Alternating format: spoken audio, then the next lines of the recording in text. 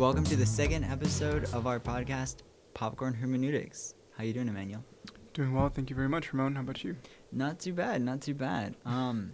So today we're in a bit of an interesting position because we're going to be talking about a film which is not exactly recent, right? It's from 2014, if I'm not wrong. Yes, I think so. Yeah, and the film is Her. So as we'll explain later, we'll be doing some what we like to call Throwback Thursdays, right? We'll drop the podcast on Thursday, and it will be on a film or a series or something which is not exactly recent. And this kind of is in a gray area, though, I think, because we're just starting, right? There's a lot of great films that have been coming out in the last couple years.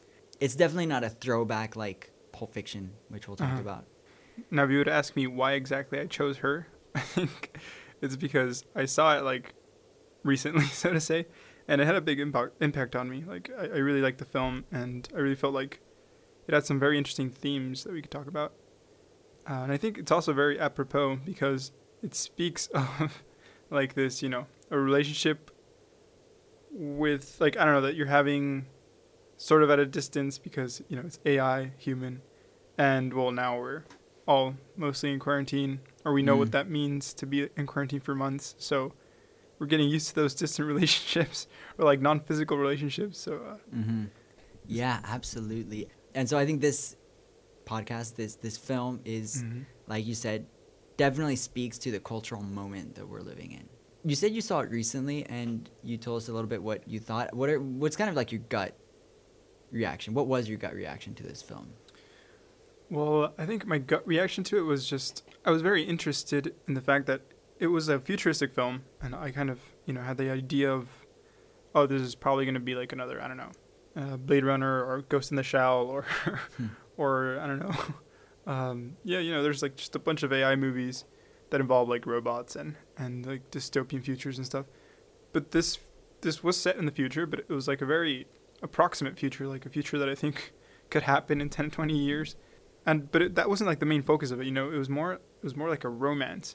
And it was so well achieved, like a romance between a guy and an OS system, that I thought it was just like mind blowing. This is an incredible film, and it's also very human, and I think that's what struck me the most, that it's so human, but it's referring to like a romance with something that is not human. So, I think that was like my impression. Really, just like more of a heady thing. Like, wow, this is an interesting idea. Yeah, I have to say my experience when I saw it about a year ago mirrors what you're talking about. I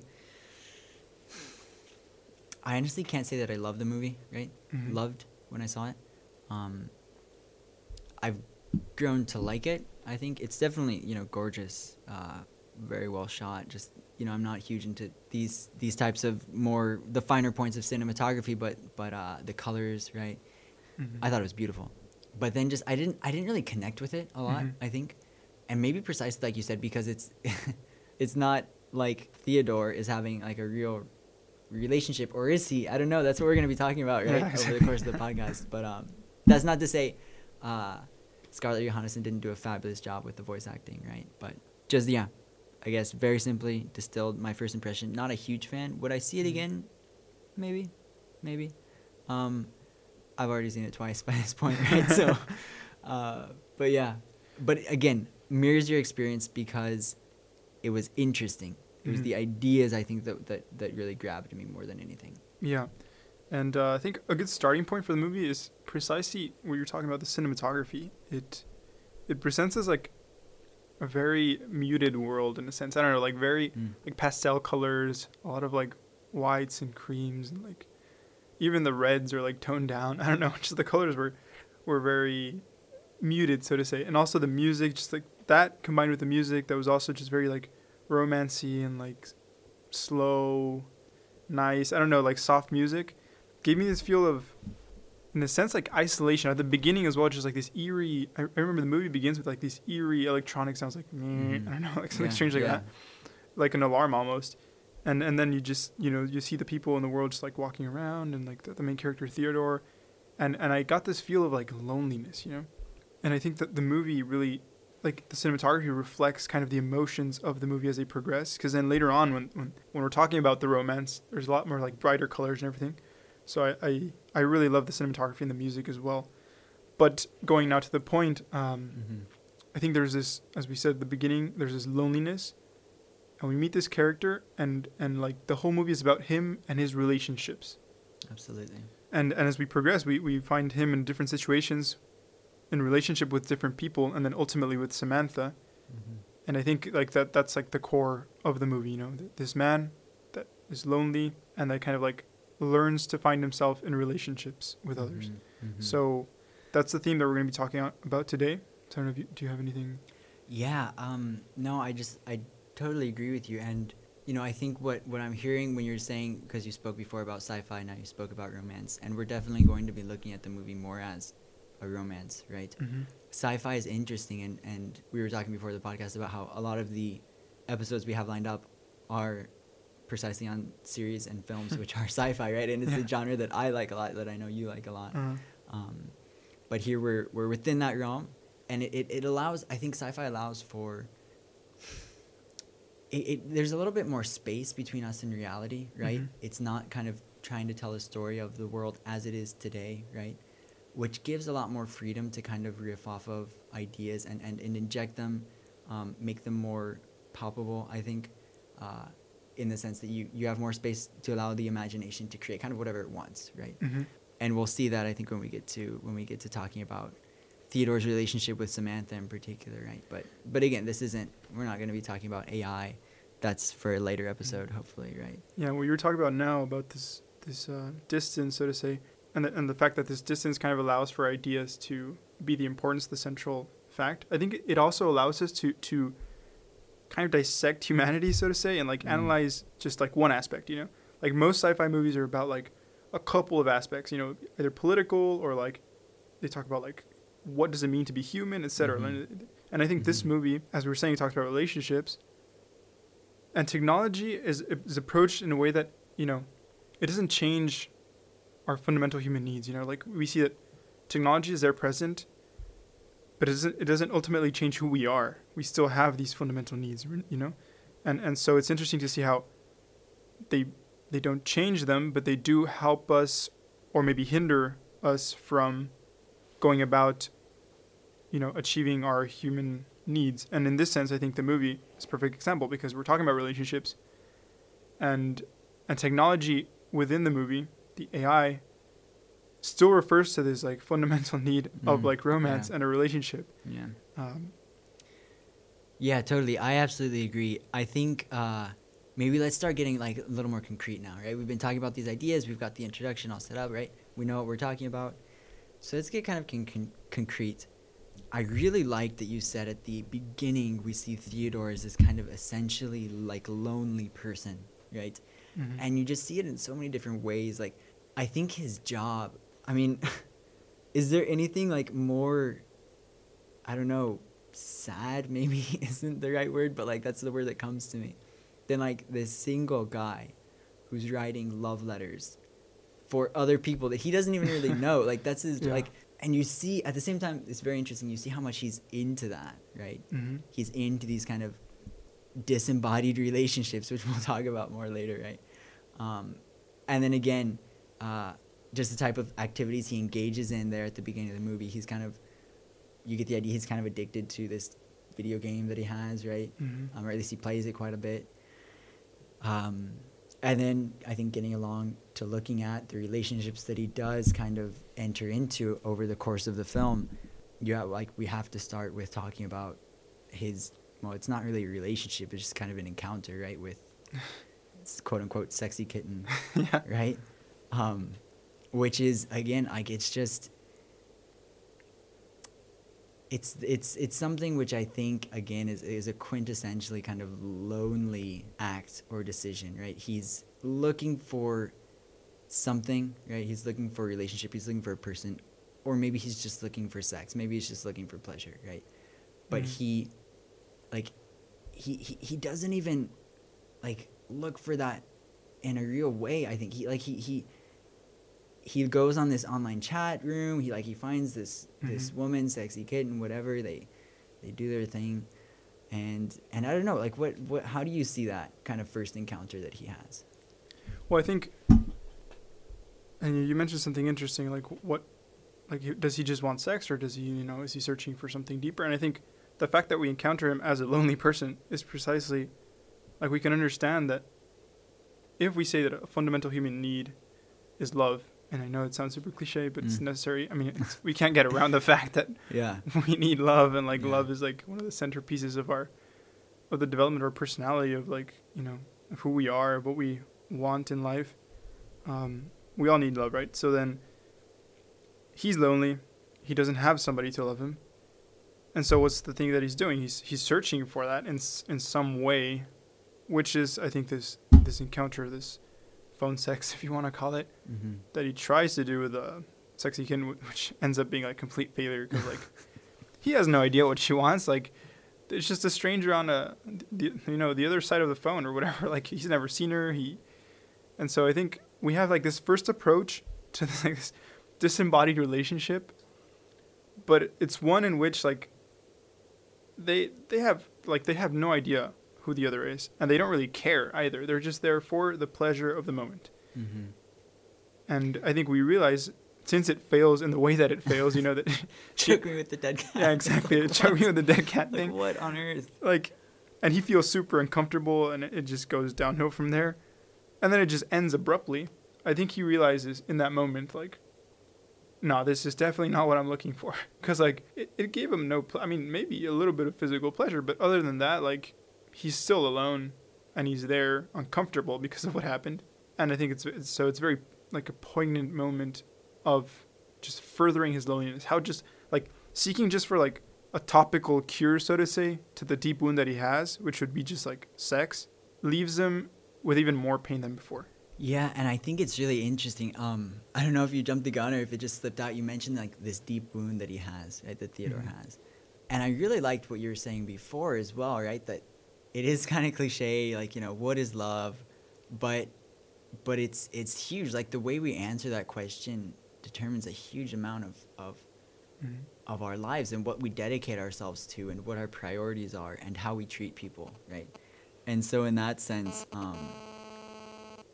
I think it is absolutely true that what we conceive of love to be, and therefore the way we approach love, is dependent on the experiences that we've had of love before in our lives, right? Definitely.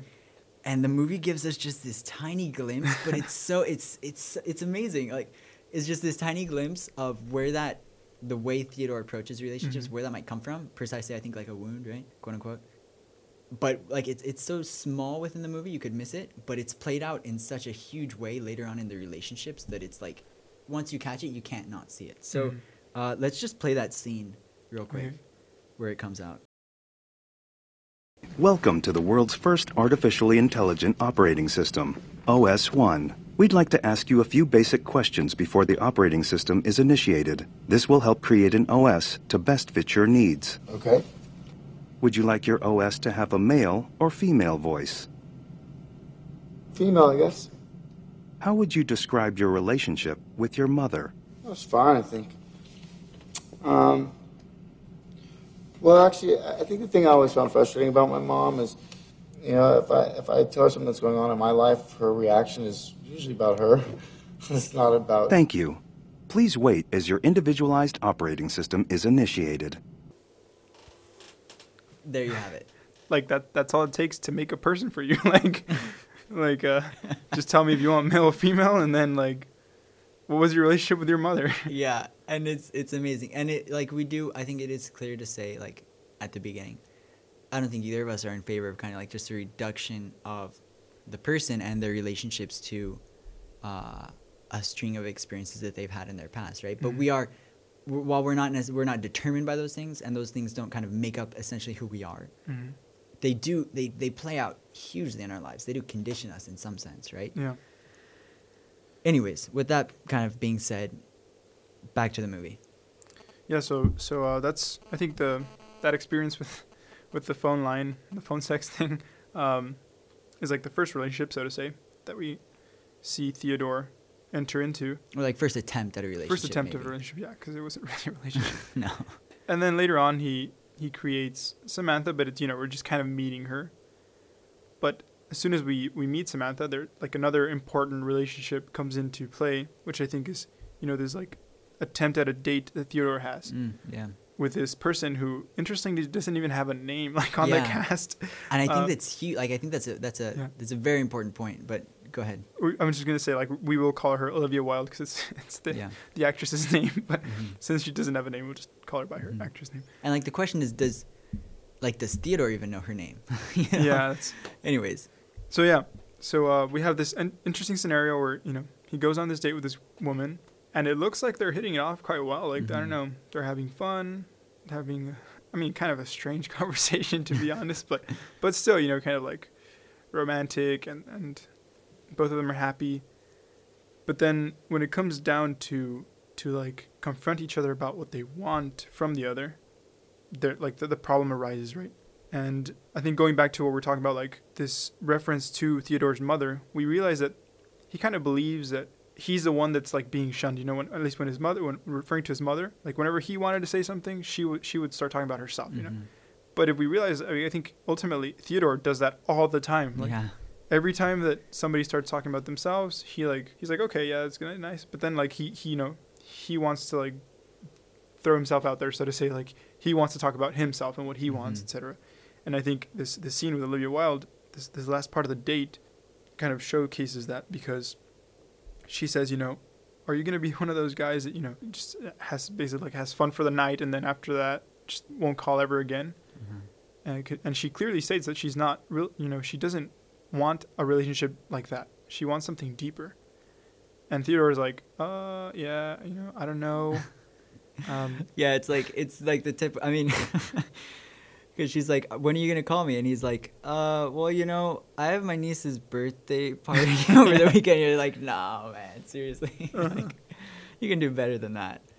But anyways, yeah, it's just clear that he's not like willing. I think he might be willing to see her needs, but really to recognize them as something which he might like be called upon to meet. Like he's not there. Yeah, I think. He's definitely not there. I think that scene is there precisely to show us where he's at in terms of relationships. He's just not. It's not that he's a bad guy, and it's not that he doesn't want to have a deeper relationship, because as we said, he does. He knows he needs it. He's lonely, but just he has like this fear. I mean, he just like he's going through a divorce, right? That's also another important element to the story that we haven't talked about yet. So he's hurt, and he doesn't want to get hurt again. So he says no. And I think we'll give it to him. Like, it was okay for him not to go into this relationship seriously, because he knew that he probably wasn't going to be able to give everything that this woman wanted from him, I think it was a wise decision, so to say, in a sense. But at the same time, it shows us precisely that he's not the most selfless guy, Sure. He was willing to have fun with the woman for a while, but he wasn't willing to like give her more of himself. Yeah. And and it's interesting that this should come out literally, like they're having their first date, right? And that's clear that from the beginning of the relationship, coming to know what she wanted, like he wasn't willing to go there, or wasn't able to go there, maybe. Like, I don't know, right? You mentioned briefly Theodore's relationship with his ex-wife, or they're in the process of the divorce and things like that, right? And I think the same type of dynamic, right, where Theodore is unable to really see and meet, right, the needs maybe or the wants of the people he's in a relationship with. I think that's seen as well very clearly in his relationship with his wife, right? Like, over the course of the movie, you see like all these flashbacks, right? And it's like every flashback is something like super romantic, right? They're kind of like giggling in bed, or they're moving the sofa around, or I think at one point they're on a beach or something like that. I don't remember exactly, but just that, like, and that's how Theodore envisions his relationship with his wife, and how he wants it to be, right? Something which is going to be kind of really romantic. And she even says, right, you wanted something along the lines of like, you wanted me to always be happy and bubbly, and that's just not me, right?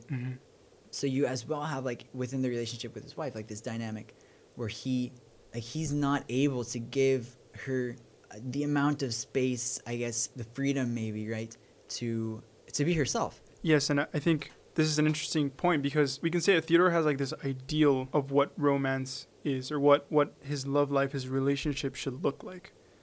And that's what he wants. And he tries to, the reason why his marriage didn't work out, apparently, is that he kind of forced that ideal onto the reality that was there. You know, his wife, who also has needs, who also has ideals, who also has wounds, has to be as well just accepted for who she is. And then this is not to say that you can't have like an ideal of romance, you know, that he can't like, so to say, strive towards a happy marriage where there's a lot of romance and things going on. But you have to kind of adjust that to the reality of things, you know, and you have to accept the other person as they are. Mm-hmm. And then, you know, talk about these things. And I think maybe that wasn't, I mean, we don't know much about their marriage, but it seems like this is an important, you know, element of that relationship, just ideal versus reality. Mm-hmm. And yeah, no, go ahead. I was going to say that this leads us on to like the next relationship, which is the important one, the central one of the movie, which is his relationship with Samantha. Yeah, totally. If I can just throw something in here real quick, I think that, you know, that interplay between like ideal and reality is huge, right? And I think we can, you know, I think, you know, you and I in our studies, right, in philosophy have seen that there's this huge kind of dividing line down the history of philosophy, but it enters into our normal lives and the way we confront problems and the way we relate ourselves to other people. And so it's very concrete as well, kind of this division between reality and idea or ideal, right? And by reality, I think in this context we can say like everything you bring to the table, right? Everything that makes up what you are. And by ideal, right, I think we can say what your vision of where you want to go is, right? Like what you think is gonna, I don't know, again, dealing in cliches a little bit, right? But what you think is gonna like make you happy or give you happiness, right? But just that, right? And I think precisely like you said, Samantha is gonna be a huge key for unlocking this. So maybe if you wanna jump right into that. Yeah. So an important element to understand this Samantha relationship, at least how Theodore approaches it, is the fact that he buys an OS. Like he doesn't really know what it is, and so we could say, technically speaking, and then he later on kind of creates her by asking for a female voice and then talking about his mom. Mm-hmm. So this is how the relationship starts between both of them. Like Theodore buys her, and then Samantha appears, and then, you know, the relationship begins, and little by little we start realizing, I think, the audience and Theodore progressively, that Samantha is definitely not an object. Like she's not a computer, so to say. Like it really seems like she's a person, you know, and eventually, little by little, she starts becoming more and more free, etc. But Theodore approaches, I think, the relationship with Samantha like this. Like, she's kind of like this ideal romance. Later on in the movie, obviously, like, at the beginning, she's just kind of like an assistant, so to say. Like, she reads his emails and stuff like that. But then, as the relationship progresses into more a romantic relationship, like, Theodore starts, in a sense, I think, imposing things onto Samantha that he expects of this relationship. For example, I don't know, like a clear example. They're both, you know, having sex, if you can call it that, because, like, she doesn't have a body and he does. Yeah. And then he kind of, like, starts describing her in that moment, like, as if she had a physical body. Mm-hmm. And she kind of goes on with it and accepts it, and they move on.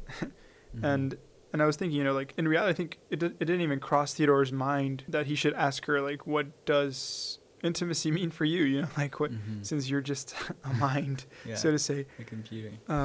But he automatically just imposes what his needs are as a human, which is another physical body to be intimate with, you know. And Samantha just kind of like goes on with it, and little by little we just start seeing Samantha kind of pandering to Theo's needs, and hence I think this idea becomes stronger in Theodore. And I think it's so to say a very common idea amongst us that, you know, if you kind of like give enough in a relationship so that you can take from that relationship. You know? You invest. It's kind of like a little bank, you know. I think Stephen Covey speaks of this. Yeah, Stephen Covey, right? The piggy bank relationship or whatever it is. Where you invest in somebody by, I don't know, different acts of service or of love, if you want to call it that way, so that later you have like the right to take it or to receive love from them. But I really think that like that's not the right approach to a relationship. Yeah, totally. I think it's funny that you mentioned that. You know, a mentor of mine at one point, I imagine he took it from Stephen Covey. I just thought it was his original idea and thought he was kind of a genius at the time. But he was explaining that to me. Like I was kind of having like, different relationship problems, and he was like, look, like relationships are like a bank. Like you put in to other people's banks so that later you can take out of them, but you need to put in, right? And I think there is something true there insofar as when you approach a relationship, you should approach it with that putting into the other person's relationship or into the other person's bank. Yeah. But if you have with that, like hand in hand, the idea that that gives me the right to take from their bank, I think that's where, you know, the approach to relationships that we see in Theodore, and that I think, you know, at least I can say that it's something that I see in myself as well, right? That's not right. That's not the best way, I think, to approach a relationship. And I think when we talk about relationship at this point, right, we can be talking about really any type of relationship. In her, we see mostly romantic relationships, although there's this friendship that comes out with Amy. Although at the end, it's like ambiguous if it's going to be romantic or not. Who knows? Right? But I think this applies not just to romantic relationships, right? But like to any relationship, to friendships, right? To family members as well. And just this as well, like this reality and ideal, kind of bringing the reality into the picture, right? And not just staying on this level of the ideal, kind of like we've seen with Theodore, like Samantha's just kind of like this ideal antiseptic or septic or whatever, like this kind of sanitized idea of like the ideal relationship that he could have that just kind of caters to his needs. Part of accepting the reality is not just knowing like where I come from, right? For Theodore, like the thing with his mom, but as well like knowing where the other person comes from, right? And that's precisely, I think, what ties it in with what you were just saying, like recognizing as well the needs of the others or of the other, or like what might be the other person's wants. And the movie makes it interesting precisely by showing us how Samantha progressively becomes more and more detached, so to say, from Theodore. And then how she develops like freely into herself, you know, to who she should be, and is no longer catering to Theodore's needs. And I think it showcases like the reality of any relationship, because we cannot expect the other person, as we said, you know, like to be available for me to take whenever I want, since I have given, you know. We have to accept that sometimes they won't be willing to give because like it's just not, you know, they're upset or whatever, or because they're free human beings as well, you know. So I think that element is seen in the movie, with this Samantha becoming more and more detached and Theodore having to accept that. And I think this process is a learning process for Theodore, which is something that I love about the movie, because like Samantha was kind of like a helping guide, like a mentor, so to say, for Theodore to learn to have deeper, more meaningful relationships. And to move from this idea of like wanting to control everything in a relationship towards his ideal of that relationship, to accept the reality that the other person also has ideals and desires, and that I have to take that into account as well when I come into a relationship. Totally. And I think, you know, just riffing off of that, like if Samantha is somehow, we can take her as maybe a metaphor, right, of what Theodore's ideal relationship is, the fact that she herself changes, right, and then ultimately kind of like asserts her, like what she needs from, I don't know, the universe and being, when she like, just that kind of section when she leaves and like becomes, very vague phrase of like, it's I'm learning to see the spaces between the words. And like it's like whatever. You get the idea. She's becoming some kind of supercomputer mind spirit thing that like God is going to be God or whatever. The point being that she asserts what she needs in the relationship. She has this whole transformation. From this transformation, I think we can also draw, if we take her as a metaphor, like you were saying, right, that Theodore's way of approaching relationships has been transforming. But it's been transforming precisely within a relationship. And I think that's as well something we can draw from the movie, maybe making, I don't know, going to like a deeper level here, something like those things that we see in ourselves, that reality, right? In the sense that what we bring to the table, what we bring to any relationship, friendship or romantic or whatever, anything in between, that is, I guess, negatively affecting the way we relate to other people. Like those things are only going to be fixed within the context of another relationship. And I think that's also something we can draw from the movie, right, between Samantha and Theodore. Yeah, and I think, as we were saying, this learning experience for Theodore, in the end, is really enriching, because he says goodbye to Samantha, because Samantha's become this almighty mind, as we've said, or whatever. Yeah. Like she just disappears into the vastness of the internet or something. But then what does Theodore do after this? You know, he goes with his good friend Amy, and I don't know what they do. I mean, the movie just kind of ends with them being together and talking, and we don't really know what they're saying, but we kind of intuit that Theodore really has come out from this relationship a new man. And he even writes his wife, his ex-wife at this point now, apologizing for, like, you know, any shortcomings in the relationship. Mm-hmm. So it's really, we see like this maturing man finally realizing what a true relationship should be. And I think that is precisely this embracing of reality, of the fact that the other person is free, as we were saying, as this with Samantha, the metaphor, so to say. Mm-hmm. The other person is completely free and has their own needs, and that if I want to establish a relationship with them, I can't just come in with my baggage and like expect my relationship to be what comes out of this romance or of this friendship or whatever. I also have to accept the other person's baggage and together come up with like a common baggage, so to say, like, what do we want, you know? Yeah. And where do our ideals and where do our wounds, or rather, where do our ideals lead us together, and where do we foresee our wounds hindering us from reaching those ideals? Mm-hmm. And I think that type of conversation has to be like central to any relationship, even a friendship, you know? Yeah. For it to like be meaningful and long lasting. And not just end up being, you know, some sugary romance that dies after a little bit because we weren't really willing to commit, or just a one-night stand, or just, you know, like the different things that we see happen. Or even like a marriage that dies, quote unquote, right? Yeah. Eventually, you know, I mean, things happen, life happens, but you know, I think you had a really great point there, right? That these conversations are what allows us to move forward, right? Mm-hmm. And to continue growing in these relationships. We're wrapping up here a little bit, so if you wanted to say something. Yeah, I was just going to say that ultimately we are human and we know that we're going to fail in relationships.